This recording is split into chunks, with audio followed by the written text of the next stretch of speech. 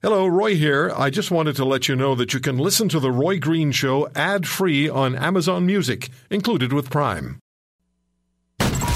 Standing up for what's right. This is The Roy Green Show.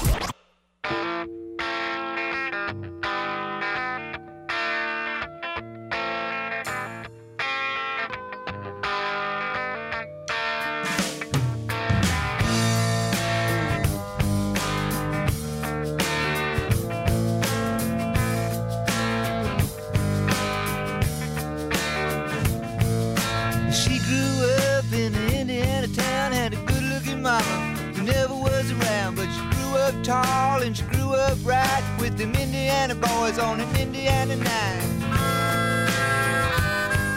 So I just have this feeling that it's not going to be over. Because there's been so many twists and so many turns and so many issues that have followed this leadership chase for the Progressive Conservative Party of Ontario, that even after they announce who the leader of the party is, it can't possibly be over. There has been talk that perhaps the leader will not be approved of by a loser, and the loser may in fact challenge the leader, and wait a minute, we've been there before. However, this is extremely important, not only to the province of Ontario, but also to Canada. Whoever leads the Progressive Conservative Party of Ontario will lead it against one of the most inefficient and ineffective and terrible premiers in the history of the world. So, my good friend Alex Pearson is the host of On Point on Chorus Radio Ontario. She is in Markham for the convention and for the announcement, and she's a member of the Progressive Conservative Party of Ontario for the purpose of finding out just how the process works. What a great time for you to get into that, Alex. Yeah, and I found out it doesn't work. Therefore, I don't need to keep the membership. But I did buy the membership to see if the process in fact worked of voting, and unfortunately, I didn't get to vote. And I'm up here talking to a lot of familiar faces, the old school of the party. You know, you've got a bunch of people up here that are all loyal conservatives, and a lot of them didn't get to vote. So everyone's kind of just trying to make sense of all of this. But I have to tell you, everyone's in a pretty good mood here. There's no kind of point that I can see. There's no angst and anger. There's no dark cloud hanging over the room. I get the sense that people are just trying to move forward at this point. I know the party wants to move forward at this point and start getting some positive headlines back, because as you said, I think it's important. Kathleen Wynne has got to go, and the only way she's going to go is if this party can get its proverbial crap together and start putting the focus on June 7th. So I think after today, that will be their only. Yeah, Alex, we're having a lot of trouble hearing you properly because of the background noise. Yeah, I'm going to go downstairs. I'm going to run across the floor while you're at it. Okay, while Alex does that, I just want you to know that later on in the hour, we'll speak with Catherine Galliford, the former RCMP corporal and the first to go public with sexual harassment charges, and who sued the force. And Catherine's going to talk to us about the new commissioner, a female commissioner of the RCMP, Brenda Lucki. So we'll be joined by Catherine Galliford in a matter of minutes. And the Conference Board of Canada has estimated some 85,000 jobs will be lost in the first year if NAFTA collapses. And for now, there's no U.S. steel and aluminum tariff for Canada, but NAFTA will come into play, and 85,000 jobs in the first year, says the Conference Board of Canada, another 6,000 jobs in the second year. That's if NAFTA collapses. Corinne Pullman will be with us, the Senior Vice President of the Canadian Federation of Independent Business. And the Jaspal-Atwal announcements this week left significant questions for Justin Trudeau to answer. Scott New York, former Alberta Crown Attorney and Executive Director of the Canadian Police Association, adjunct professor at Simon Fraser University. Scott will be with us. That's all before the end of this first hour of The Roy Green Show on this Saturday, momentous Saturday for the Progressive Conservative Party of Ontario. Let's try to reconnect with Alex Pearson, host of On Point on the Chorus Ontario Radio Network. How are we doing now, Alex? Can you hear me now? I'm behind a plant. Oh, that sounds good. Okay, there you go.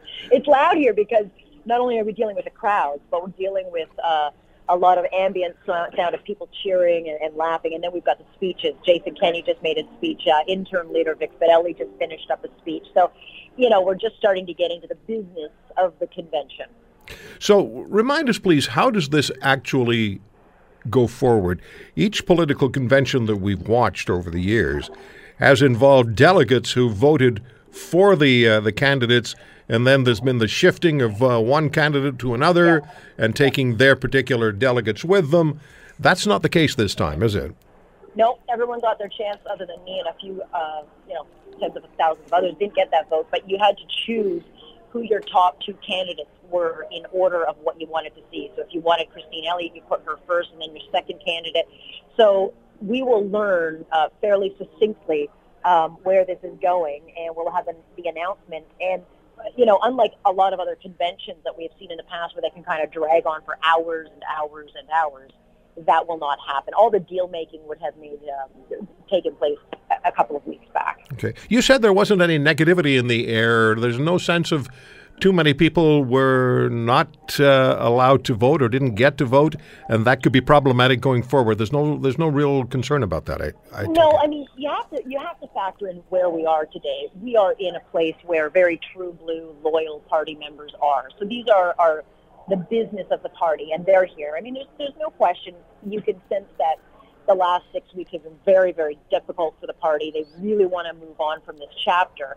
But I think what the anger that we have spoken about would be with the everyday people who took part in this process, who some for the first time wanted to get involved, and didn't get their say. But as I was saying, there are a lot of people here who have lots of connections and didn't get to put a vote in. So it's not like there was favoritism given. I mean, I just talked to one of Jim Flaherty's, upper chief of staff, and he said, yeah, I didn't get the vote because I didn't get my papers. And Peter Sherman, he didn't get, his wife didn't get her papers. So it's not like it was stacked against the everyday people who bought a membership. There were lots of people. It's just very kind of random as to who got it and who didn't. But what there isn't here, and I don't think what we will see here, is the negativity. They want to pull this thing together. I was just talking to Lisa Raitt. They're all busy running around, for their chosen candidate. But no, the overwhelming sense, Roy, is that they want to put this chapter behind, and whomever wins, they will rally behind them. So this is the impression, or this is what you hear from the true blue party members at the convention. Yeah. What did you hear from your listeners? Well, I open up the phone lines, which I don't often do, but I mean, there's a sense of frustration, and I think from the outside looking in, the one thing about leadership campaigns is we don't normally watch them. They normally happen, 18 months, 20 months out ahead of the fact. So they're very kind of inside baseball, and the media tends to ignore them. But because this convention has happened as a result of a massive scandal, everybody's watching it. It also happens to be very, very close to an election. So people that would not normally watch this process are kind of seeing it up close and personal. And it's not a nice process. Leadership, rivalries are never a pleasant thing because you're trying to fight for a job. And so in the last couple of weeks, we've seen the swiping of Doug Ford versus Christine Elliott. Well, of course, they're the top two candidates. You've seen Carolyn Mulroney take swipes. That is very, very normal. And what would normally happen is that would all go away, the dust would settle, the party would unite, and then you'd go to an election and campaign. But this is, whomever wins today has to craft a platform instantly and get out there and campaign.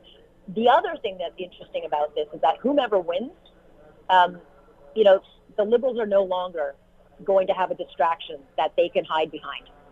So the media will, unless there's, another upheaval, the media will start to focus in other areas, and the attention will go back, certainly, to the Liberal record, which is not very good. So as much as people, I think, have been piling on the PC party, that does not give a pass, and it should not erase what the Liberal government has done to the province of Ontario over the last 15 years. No, I don't think that's going to happen.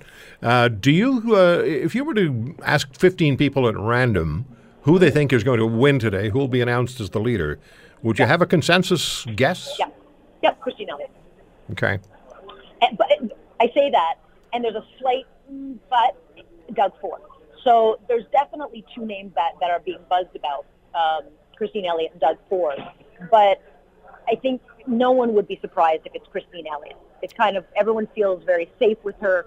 Everyone feels confident in her. She doesn't run the most exciting campaigns, but she's tried and she's tested. And there's no question she can go up against Kathleen Wynne. Mm-hmm. It'll be interesting if Doug Ford wins, because then he will be a story no matter what, because he's a lightning rod for attention. Right. I think the story to be told is what happens after they announce the winner, as you say. Will they rally behind the leader, or will they start to contest this thing? And it was interesting last night after the court dismissed the injunction, Doug Ford had sent out a tweet, but it was a very positive tweet. It was like, we're sorry that this didn't go our way, but, it's time to move forward and move onward and get this party back together, which is a different tone than I think people are used to seeing, which shows that he has got a different discipline going this time. And they I think they do sense that you can't let this inferno continue to burn, or the province is going to be lost. Alex, one more question for you. Yeah. What time in the afternoon do we expect this announcement? Well, I'm not trying to be funny here, but there's a Chinese wedding. There's 2 Chinese weddings booked here at 5 o'clock. Okay. And we have to be out of here. There's no question that they have to be out of here. So I suspect we will know between 4 and 4:30, but they are doing only a little bit of media with the candidates after, but they will be tearing this room out as fast as possible to get these weddings set up. That's the first time I've ever heard anything like that. I thought it was a hoot. I'm like, all of a sudden we're going to see wedding guests coming in mixed day. It could be a better party. Well, stick around for the dinner. Yeah, no kidding. Thanks, Alex. We'll talk to you a little later. Cheers for sure. Bye-bye. Alex Pearson, the host of On Point on our Chorus Ontario radio network. She is so incredibly talented, such a great broadcaster and news person. When we come back, there's a new RCMP commissioner, Brenda Lucki, and I'm not surprised that there is a woman in charge of the RCMP at this particular time. In fact, I think it was almost essential that that take place. There have been so many terrible stories and negative stories that have come from the ranks of women within the RCMP, and many of them are still struggling with releasing their information, even to the people who will treat it confidentially. So how does this change specifically? How does one of the women, actually the first woman to become a national voice and face of the sexual harassment, sexual assault issue in the Royal Canadian Mounted Police, former Corporal Catherine Galliford, who settled out of court with a suit against the RCMP. Corporal Galliford is going to be joining us in a couple of minutes, and her thoughts on the new commissioner. Stay with us. It's The Green Show, and it's the Chorus Radio Network.